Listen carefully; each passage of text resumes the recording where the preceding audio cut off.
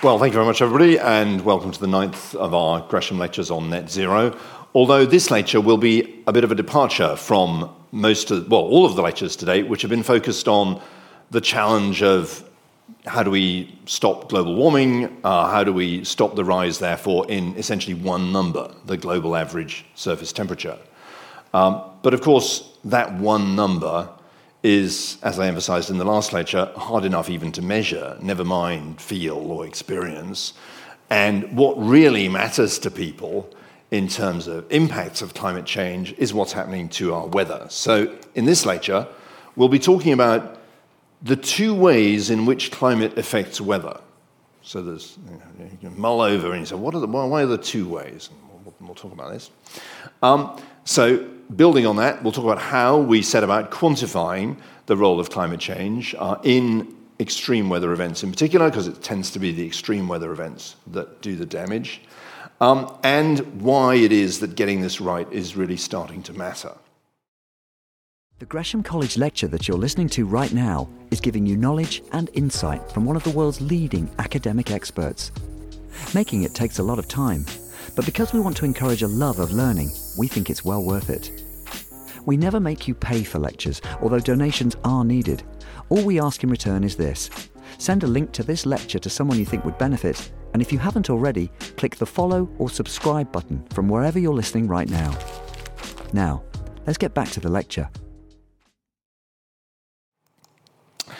I mean, at the end of the day, weather, like this storm in Lahinch in the west of Ireland, it matters much more than global temperature. I mean, this is what actually affects people's lives and livelihoods. But we have always had extreme weather, and this is a photograph I took just down the coast from Lahinch, showing that same winter of storms that destroyed this pretty old wall here. So, it was a 1 in 100 year, perhaps, event, as we assessed at the time. But as you can tell, there's some infrastructure there that had no problem with the storms, been around for a bit longer than that. And that gives you a sense of the perspective we have to take, that, you get a 1 in 100 year storm, but it's not a 1 in 1,000 year storm. And that's the kind of thing we'll be talking about in this lecture. And the reason it matters is less. One thing I do get teased about is our obsession with flooding in the Thames Valley. You're going to hear a lot about flooding in the Thames Valley in this lecture. And for those of you who live in the Thames Valley, I'm sure you'll find this very interesting. But I am occasionally teased by colleagues who point out that the floods that actually matter are probably not the ones that happen in OX1. But that's been a focus of our attention. But so this is some very very serious floods that happened in Bangladesh a couple of years ago, and it's this kind of event that was being much discussed at the recent COP28 meeting in Dubai, where countries have agreed to contribute to a fund to pay for loss and damage due to climate change, which of course raises the question of how do we tell what is loss and damage that's due to climate change? And that's already becoming a contentious issue. How are you going to decide what events should get payouts from this fund? But we're going to talk about, as I said, more parochial level, OX1. And this is really what prompted my interest in this whole topic back in 2003, so just over 21 years ago. I was looking out the back door of our house at the floodwater of the Thames getting steadily closer. And this was the scene at the neighbour's house, and then just actually Dave Frame, who I mentioned in the trillionth ton lecture, who I've worked with extensively. That's his front door, just there. Fortunately, he was renting the house, but flooding is very traumatic for people. We were pretty concerned at the time because you couldn't get sandbags for love nor money, and the water was getting closer. We were very lucky; we didn't actually end up getting flooded, but plenty of neighbours did. And at the time, the sort of mantra of the climate science community was, weather's not climate. These are weather events. When you're talking about climate, you're talking about global averages, global average temperature, and so on. These weather events have nothing to do with that. And the thing we kept on saying is you cannot attribute any individual weather event to climate change. And this frustrated me because you had a feeling that, there was something to be done here, which prompted this article. And the reason, of course, it was sort of starting to this line, you can't associate a particular weather event with climate change, was starting to wear a bit thin because people were saying this is a one in a, we had a whole lot of floods in autumn 2000, we'll come back to those. And at the time, everybody said, this is a 1 in 100-year event or so, and there was a lot of discussion about. And then 3 years later, we had the same thing. And so it's like, well, okay. And that's the point where you start to think, okay, so what can we say about the role of climate change in these events? And this is kind of what it boiled down to, and this is a line in this article I was particularly proud of, quoting Ed Lorenz, who I think in turn was quoting Mark Twain. Climate is what you expect, weather is what you get. So we'll talk a bit about what we mean by expect and get in a minute. And then the flip side of that is, well, climate is what you affect. When we put greenhouse gases in the atmosphere, we affect the climate, but it's weather is what gets you. Because it's the weather that actually affects us. So if we talk about sort of what we mean by what we mean by expectation, we'll come on to that in a minute. But the question of attribution, of linking weather events to external drivers in some way, has been around for some time. And I came across this preparing for this lecture. This was in the 1915 Quarterly Journal of the Royal Meteorological Society, and they were talking about another wet winter that occurred in 1415. And this is a quote from the paper, an explanation which has been most readily accepted by the general public, Gresham audiences of the time, for example, and even found favour among a few meteorologists, is that the heavy artillery firing in France and Flanders is the primary cause of the unusual wetness of the winter. So people have looked for explanations for weather events since time immemorial. And of course, if you go further back, you can find that poor old Edward II basically lost the support of the population because of a famine, which was blamed on him for being an evil king, but it was just a famine. Anyway, so let's talk a little bit about what we mean by climate is what you expect and weather is what you get, with the help of a dice, a very familiar dice. And I'm going to ask an audience member, if you don't mind, helping out here, because it's always more convincing if I'm not the one who's throwing it. So if you could roll the dice for us, somewhere around here, I think they wanted it, and call out what you get. It's a 4. A 4. Let's try again. Just keep rolling it a few times. You've got to roll it a few times. 3, 2. This demo doesn't always work. Okay, let me try. There's actually, we got a 6. We got a 6. We got a 6. We got a 6. Loaded dice. But it didn't work to start with. That's the thing about a loaded dice. And it's just the same with the climate. Yes, heat waves are getting more likely, but it doesn't mean you're going to get a heat wave every year. Cold winters are getting less likely, doesn't mean we're not going to occasionally get a cold winter. So actually the demo kind of works, because it's obvious now. It took about 2 6s before you started to think, wait a minute. And by the way, I didn't switch the dice. It was the same dice, in case you're wondering, because we sort of suddenly. But thank you very much. You're fired. It is actually I'm sure there's a whole PhD to be done on what actually happens when you roll the dice, because it is interesting how once I got the knack of it, I was getting a 6 every time. But you can easily not get a 6 every time. So anyway, But the point is, we expect to get a 6 1 in 6 times. That's what we mean by the climate of the dice, of a true dice. Yeah, and what we get is whatever the number turns up. So that's the analogy to have in your mind when you're thinking about climate and weather. And climate change works like loading the dice, slowly increasing the loading on the dice. So if I had switched the die, I didn't, honest, in that would have been like a climate change. I would have changed the climate of the dice by adding some loading to make it more likely it came up to 6.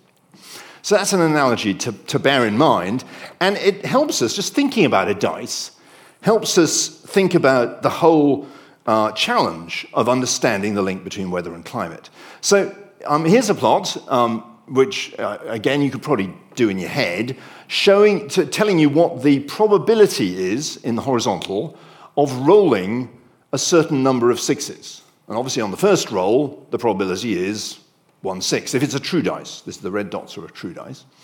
And then if you want to get 2 6s in a row, it's... Anybody want to shout out? 1 in 36. There you go. And then the mental arithmetic gets a little bit trickier now. With 3 rolls, it's 1 in, 6 cubed, and so on. Okay? So that's what it looks like. The probabilities go down very rapidly as the number of 6s go up. So as soon as I rolled 3 6s, you were all going, oh yeah, it's obviously fixed. I mean, because there would have been I can tell you, it would have been, to get 3 6s in a row would have been more than 1 in 100. This is the same data, but I'm just plotting it, because you'll see lots of graphs like this through this talk. I'm plotting it as with probability 1 in 10, 1 in 100, 1 in 1,000, 1 in 10,000. And I'll probably start talking about return times, and when in weather and floods and so on, when we talk about the return time of something, we're not really talking about a time at all. It's not the amount of time you have to wait to get the next one. It's the probability of that thing happening this year. Well, 1 over the probability of that thing happening. That's what we mean by the return time of an event. So the return time of a 666, with just 3 rolls, is 1 in 120. If you did it every day, it'd be 1 in 6 cubed, whatever the number is. 200 and something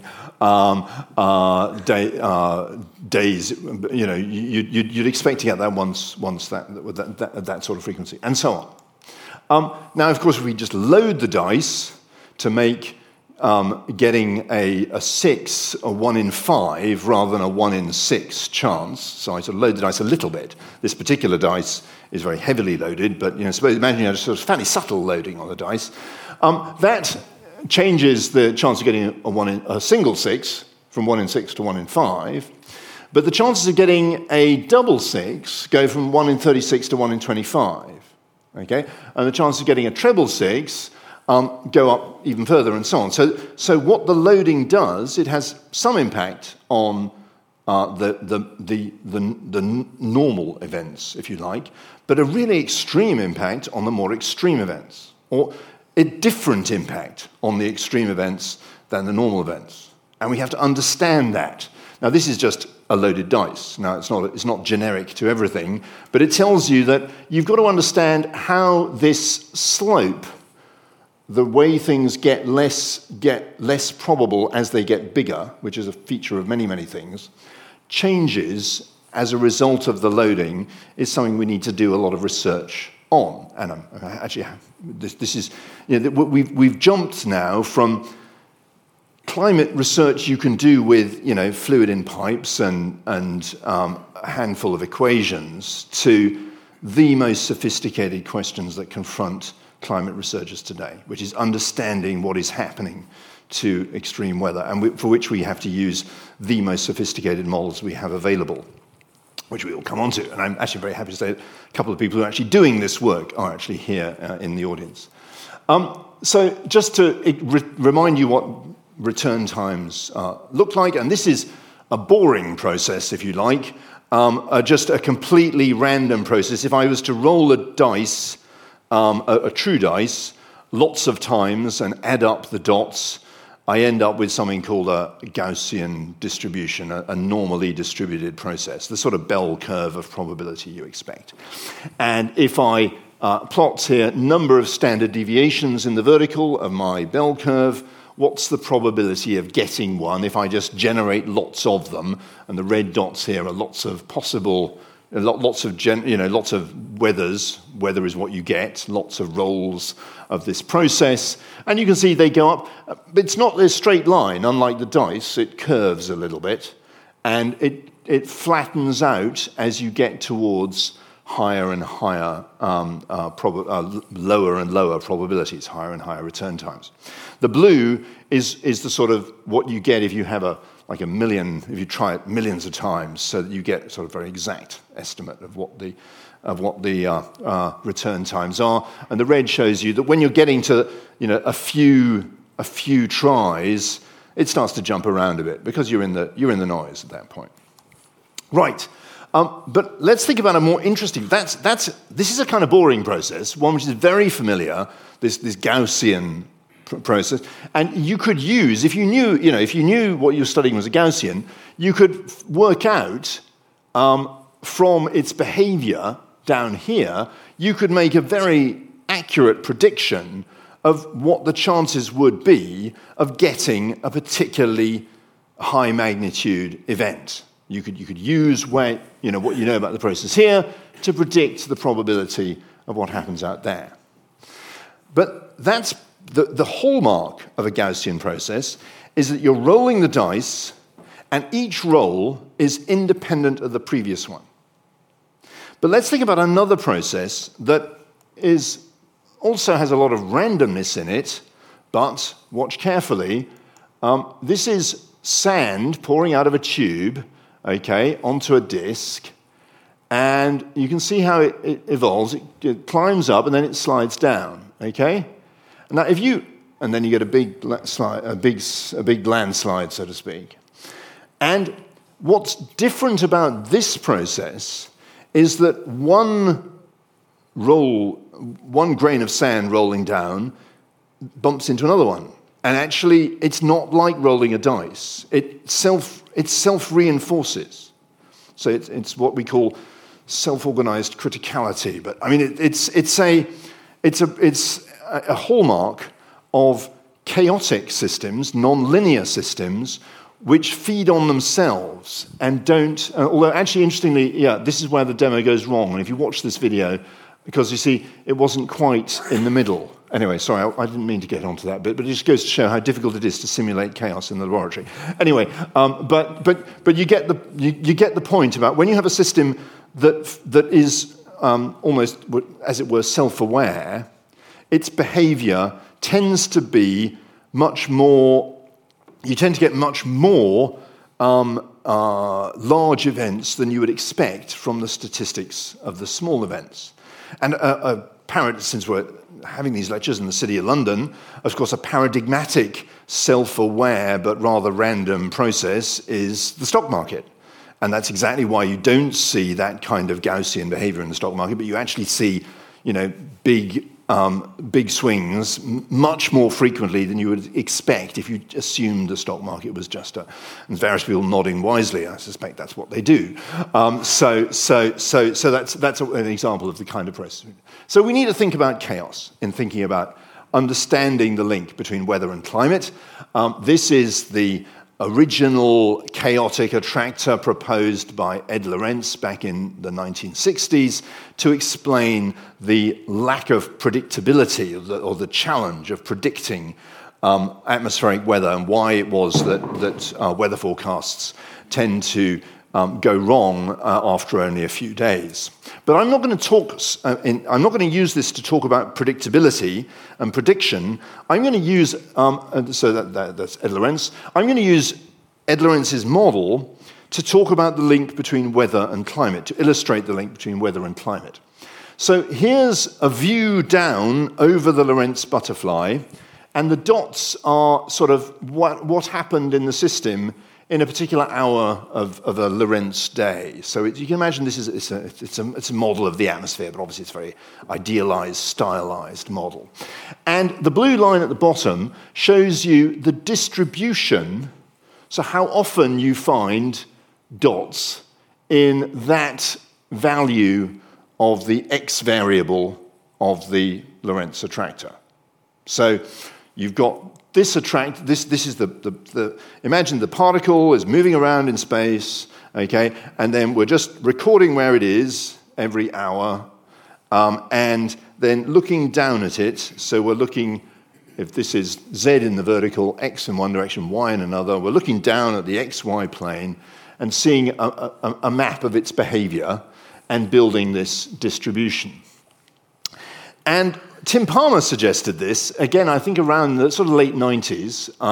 Here's Tim Palmer admiring a chaotic pendulum. What happens if you blow on the Lorentz butterfly, so to speak, if you impose an external driver that pushes the Lorentz model just in a particular direction, which is shown by the arrow there. And you can see the behavior, the response to this external driver is to make it more likely that it's going to sit down here in the red area. So the red ones are the ones with the driver. The blue is the original one. So you can see I've just added the red on here. And you can see that with the forcing, it tends to sit around here. So imagine that's wet conditions, that's dry conditions in the atmosphere. The atmosphere tends to sort of hang about in the dry regime a bit more. And you can see that, even though the forcing actually is pushing it in the positive direction, you actually end up with fewer high X events, fewer floods, if you like. But what is interesting is if we actually look at the impact of the forcing, and this is what I meant by the two ways in which we need to think about climate change affecting weather. One way to think about it is to think about the trajectories of the weather, the evolution of the atmosphere that leads to a high-impact event. So imagine a hurricane making landfall in the US. So there's a whole series of events that happen, that hurricane's trajectory, and you can ask, well, what's the role of the external driver, like climate change, in the evolution of that hurricane? And we can think about this in the context of the Lorentz system and say, take away the driver. So this is where we've got that Tim Palmer's blowing on the butterfly, and now we remove it and we look at the same trajectories, and you'll notice they don't go as far in the X direction. Can you see that the green lines peak slightly less far to the right than the red ones? Quite a subtle signal, but I'm afraid we're dealing in subtle signals when we're talking about climate change and weather. The external driver increases the magnitude of these high X events. Yeah? If you just look at one event and assume it's going to happen anyway, the external driver might make it bigger. So that's one way in which climate can affect weather. But at the same time, if I just color in high X events just over a certain threshold, you'll see there's more blue ones than red ones. So the external driver is actually reducing the frequency of these high X events. So these are the two ways in which climate, and they needn't be the same, that's the point. There's two ways in which climate affects the weather. One is by affecting the actual individual behavior of individual events by making them bigger, or making them smaller in some cases. And secondly, by affecting their probability of occurrence. And you need to understand both of these if you're going to understand the link between climate and weather. One of the things I'm actually quite proud of over the past 20 years is sort of in doing this work on understanding the link between climate and weather. Obviously, it's lots of journalists are very interested in this question. Whenever a weather event happens, they want you to answer the question. And back in the early 2000s, I had a lot of conversations with people where they got quite exasperated with me. So can't you just answer the question, is it climate change or not? And I would wander off rabbiting on about, well, it might be making it bigger, it might be, it might be affecting the probability of the event. And what we've seen over the past 20 years is now the journalists themselves are going off and explaining all this. And I think we've really made, testament to the science journalists, surviving science journalists of the UK, that we've actually made a lot of progress in accepting that this is actually just quite complicated, that there isn't a black and white answer, but that doesn't mean, there's no answer. It's an interesting, slightly complicated answer. So there we go, the external driver. In this particular example, won't of course happen generally, it reduces the frequency of high X events. So chaos Chaos and the fact that events in our atmosphere are self-reinforcing makes life particularly interesting. It means that you can't just use the statistics of boring events, normal events, to predict what's going to happen at the extreme, and you can also have these two ways in which external drivers affect weather through their impact on the magnitude and impact on probability. So we proposed this sort of way of thinking about the link between climate and weather in 2003, and later that year, in fact, we had a chance to implement these ideas in a much more prominent event, the heat wave that occurred in the summer of 2003, which was actually, it caught Europe very badly by surprise, and you can see it had very serious consequences. Notoriously in France, there were a lot of deaths, but actually this is a figure from southern Germany, where the health system was by no means overwhelmed, but you can see the 2 weeks of the heat wave. You can see the spike in mortality. These are daily death rates. That was a flu epidemic earlier in the year, and you can see during the heat wave, the heat wave was killing people at a faster rate than the flu had been earlier in the year.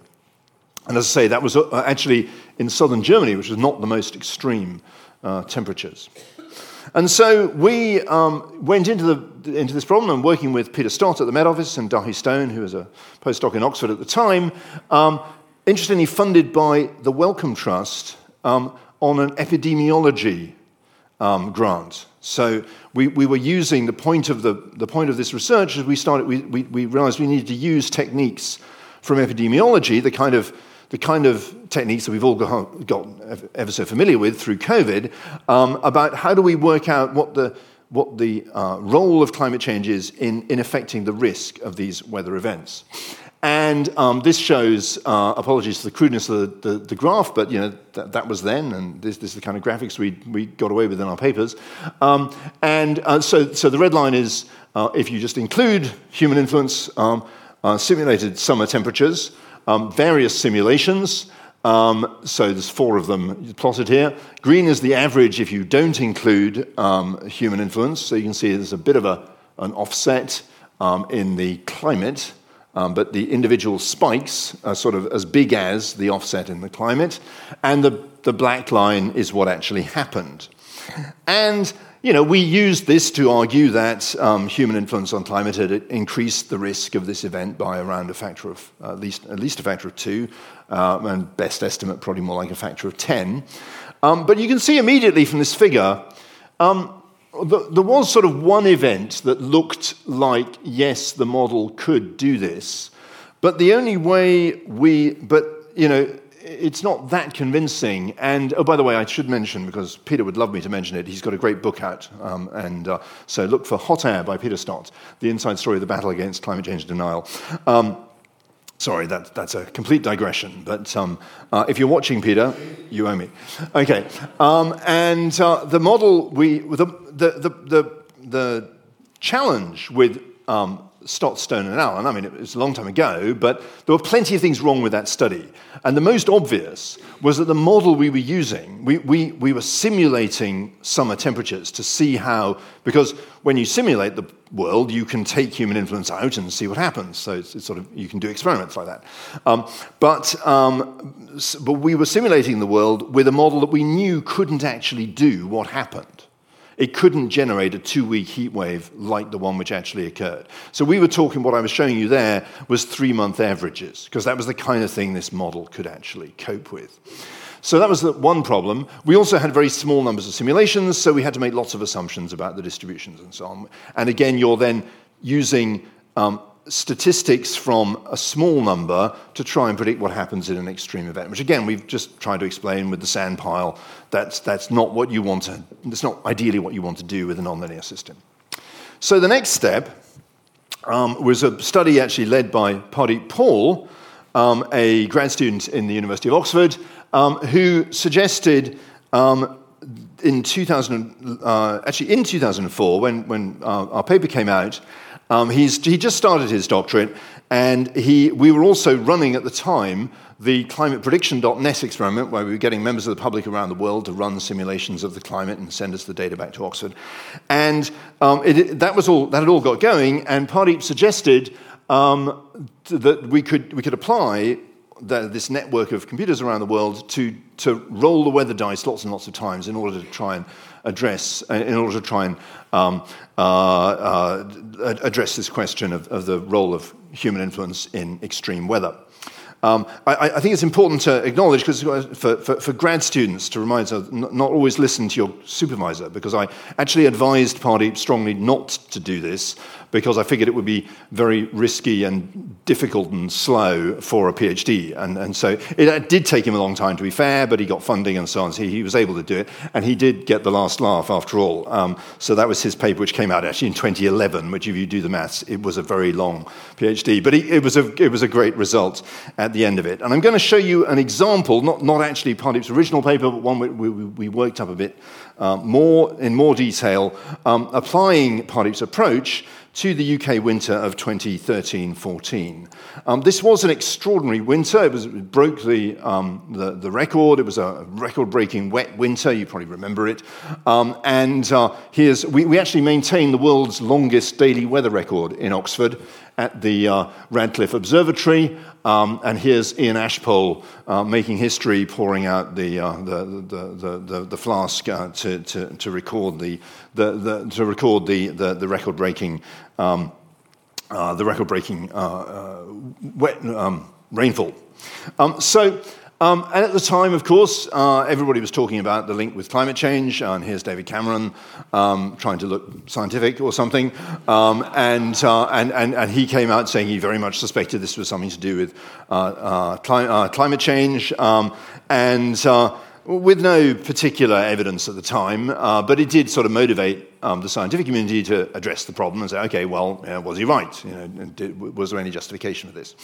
So when we're talking about winter weather, it helps to think about the North Atlantic as a sort of four-sided dice, if you like. And these curves show pressure in different weather regimes in the North Atlantic. So here's one, the sort of northerly cold blast.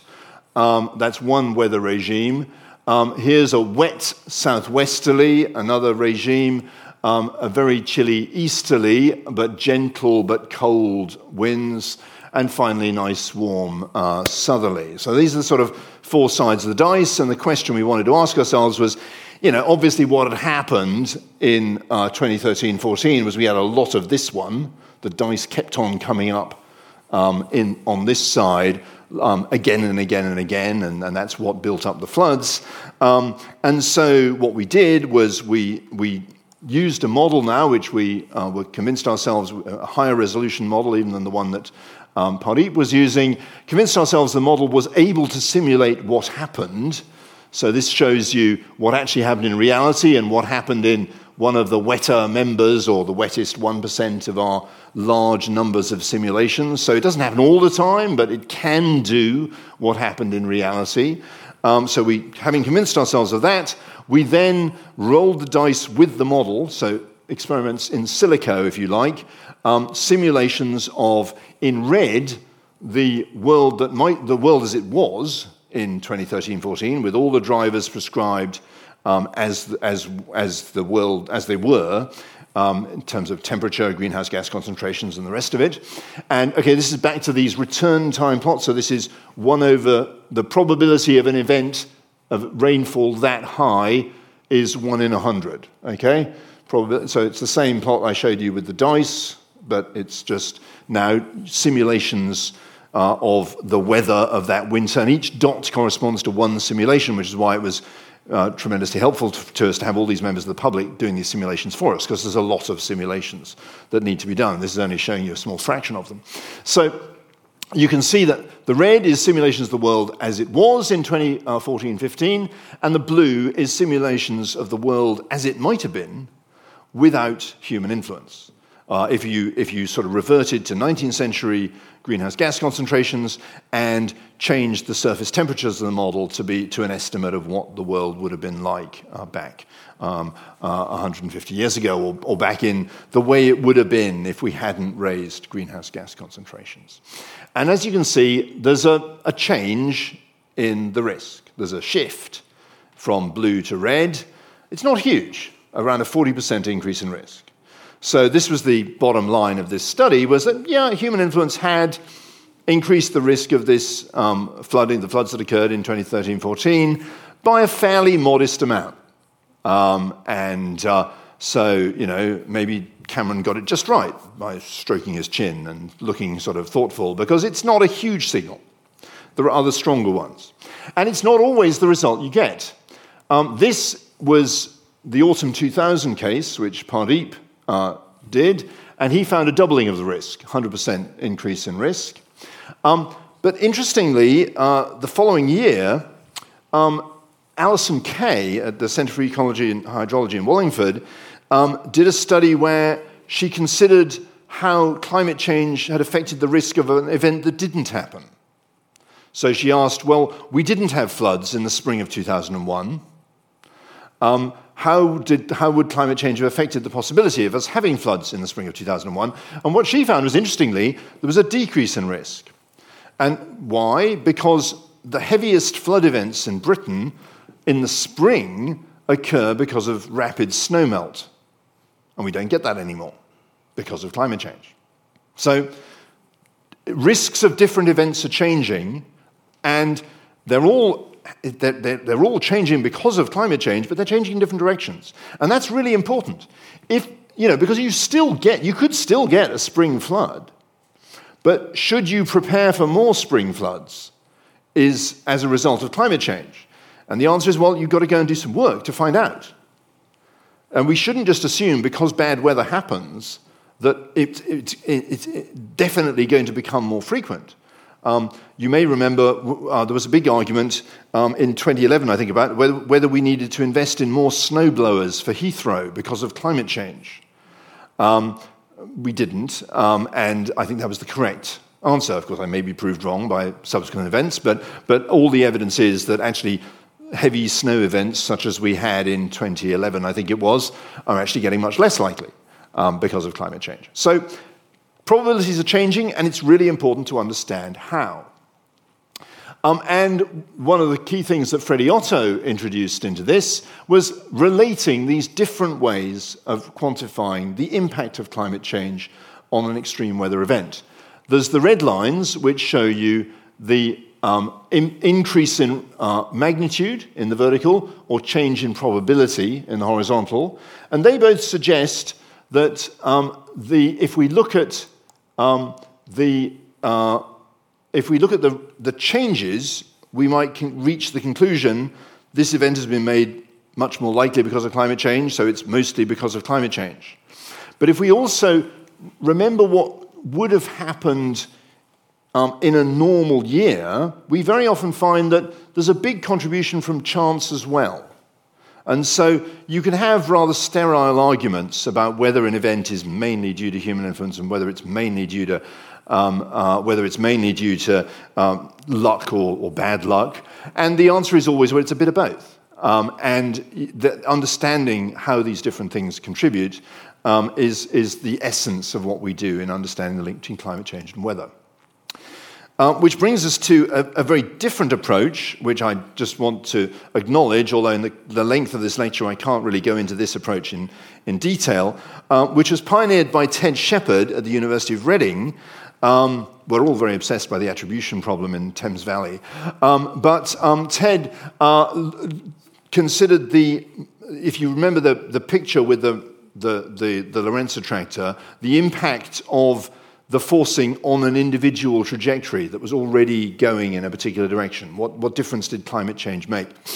And this is what Ted calls the storyline approach to attribution, where you take out or put in the influence of human, you simulate an event and then you take out or put in the role of human influence into that simulation to see what it does to the size of the event.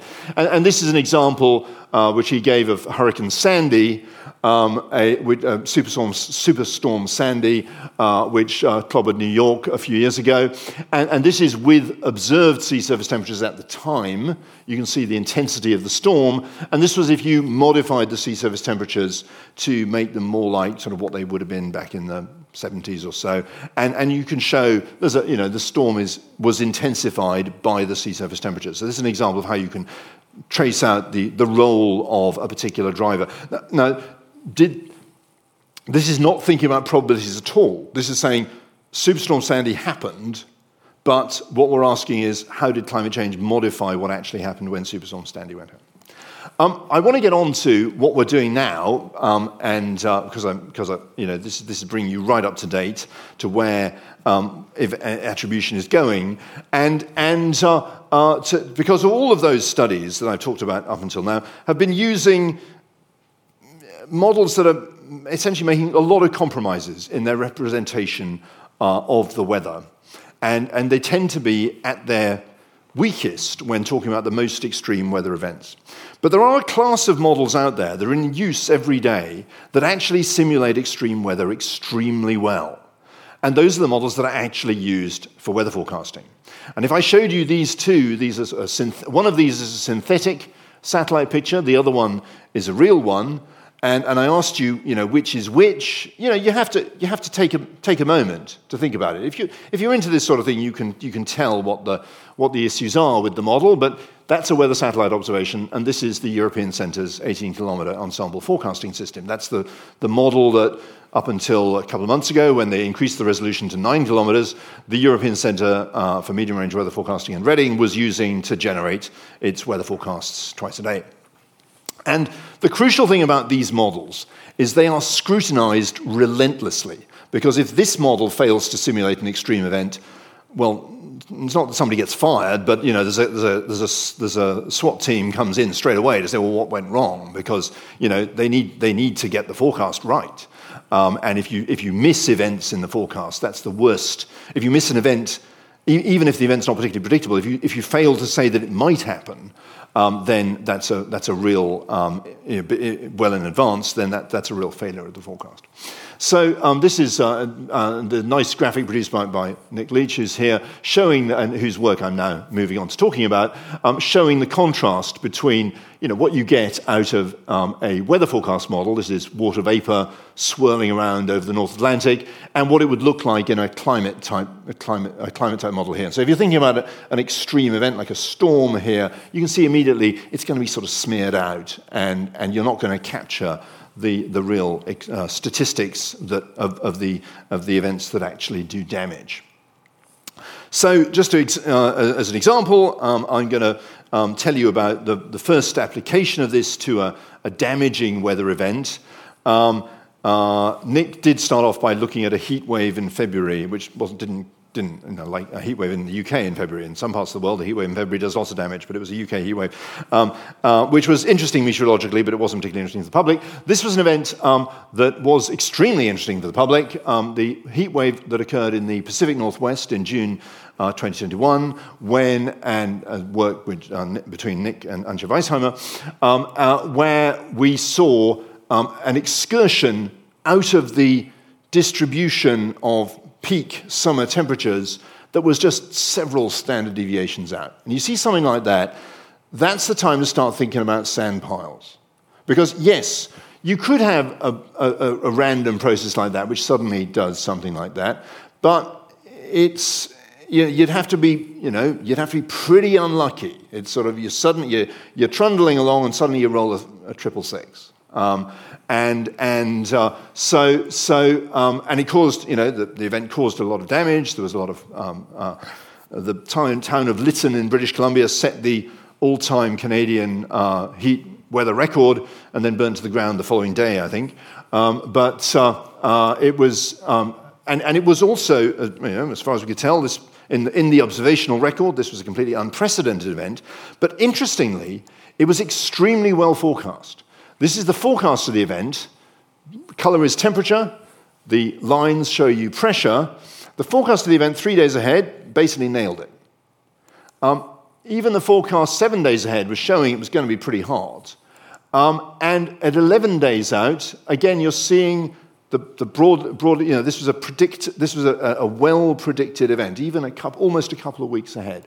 And even if we look 2 months ahead, this is not forecasting what was going to happen on that particular day, but just looking at what could happen in that season, in a hot day in that season. And you can see it's close to what actually occurred. So we're dealing here with a model that can, unlike many of the other models we were talking about, actually capture the physics of this kind of extreme event. We can convince ourselves even more of that by looking at, say, individual simulations.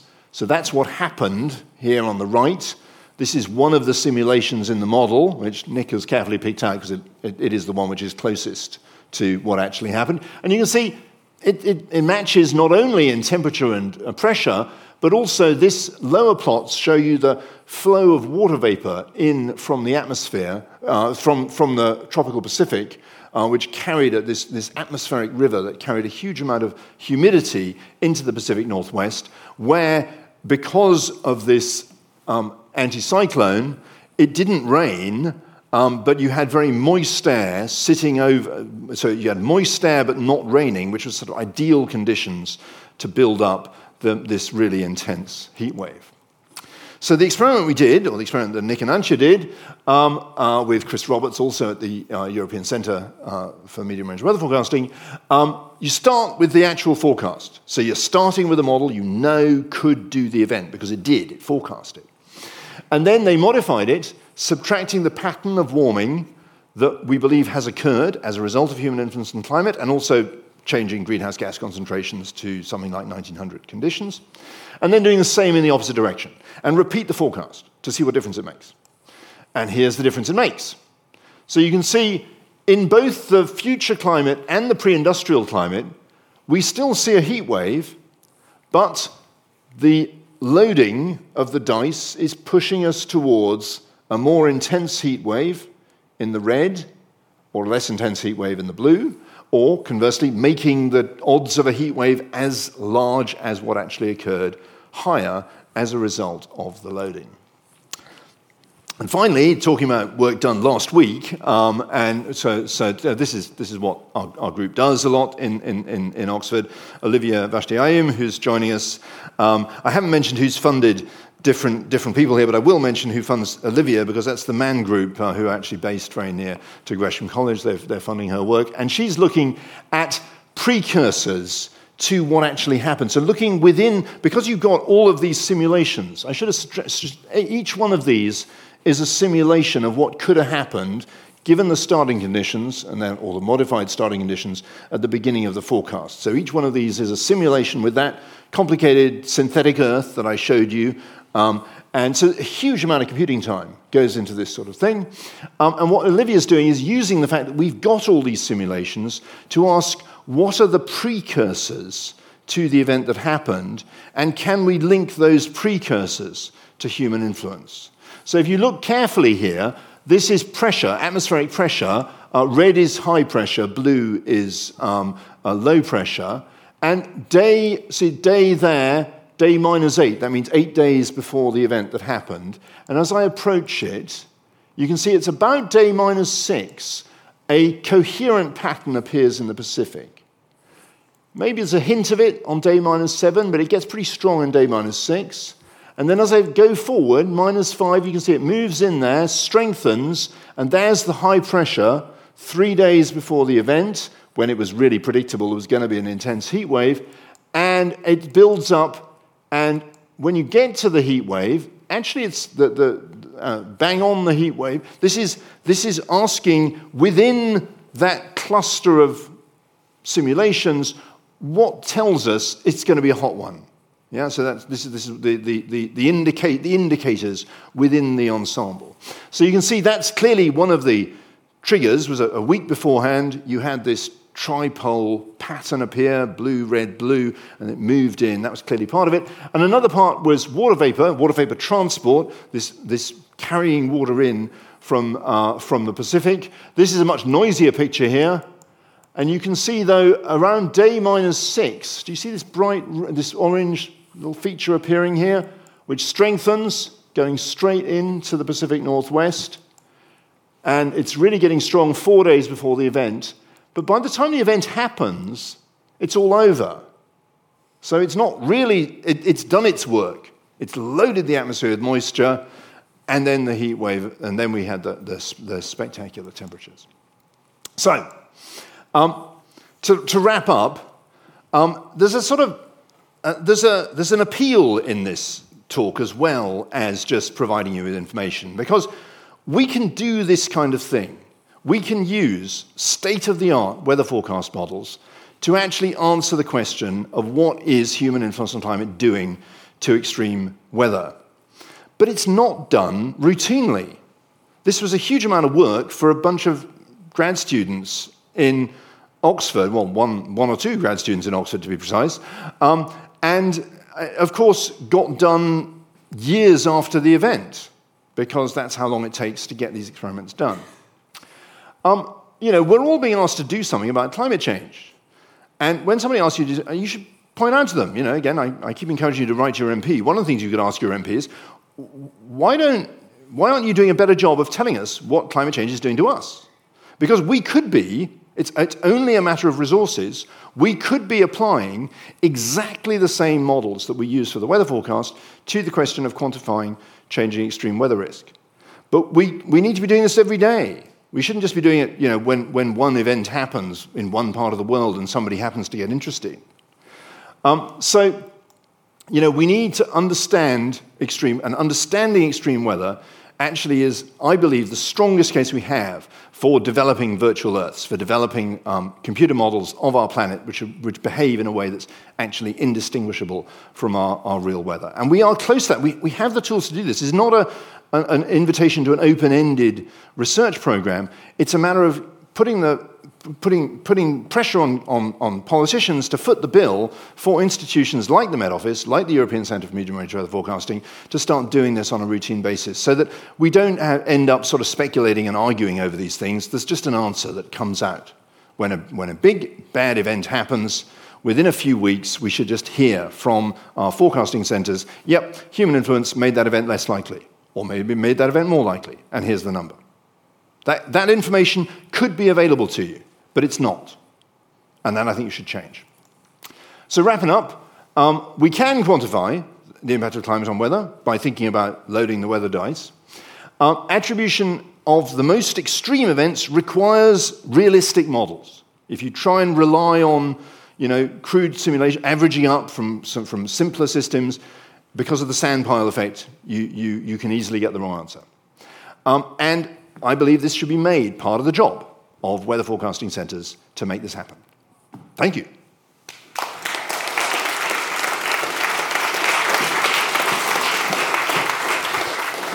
Miles, fantastic. That was absolutely fascinating. Scary, but fascinating. I'm sure we've got heaps of questions, so we're going to jump straight in, if that's okay. Now, I've got a question from Paul, who wants to know, we're talking about how climate change is affecting weather. Are there any reasonable studies on weather modification that could aid the negative impacts of climate change? We're going to be talking about that in the final lecture of this series, so I'm going to punt that one. Sneaky promo there. Okay. All right, then, let's try this one from Andrew. Which is the greater insurance probability? Megacities flooding or global food systems going drought? Well, now you've got to ask that question for other people who work in this part of the world who work in the insurance space. But both of them are, it depends on the megacity, depends on the event. Both of them are affected by climate change, and they're the kind of things that we need to know how those probabilities are evolving. And at the moment, because we need to know how to adapt to them and how to deal with changing risks in the future. And at the moment, in my view, our planners are being underserved by the climate research community. I mean, you know, I'm fessing up here that because when we do these climate simulations, we're using models that just can't do these events.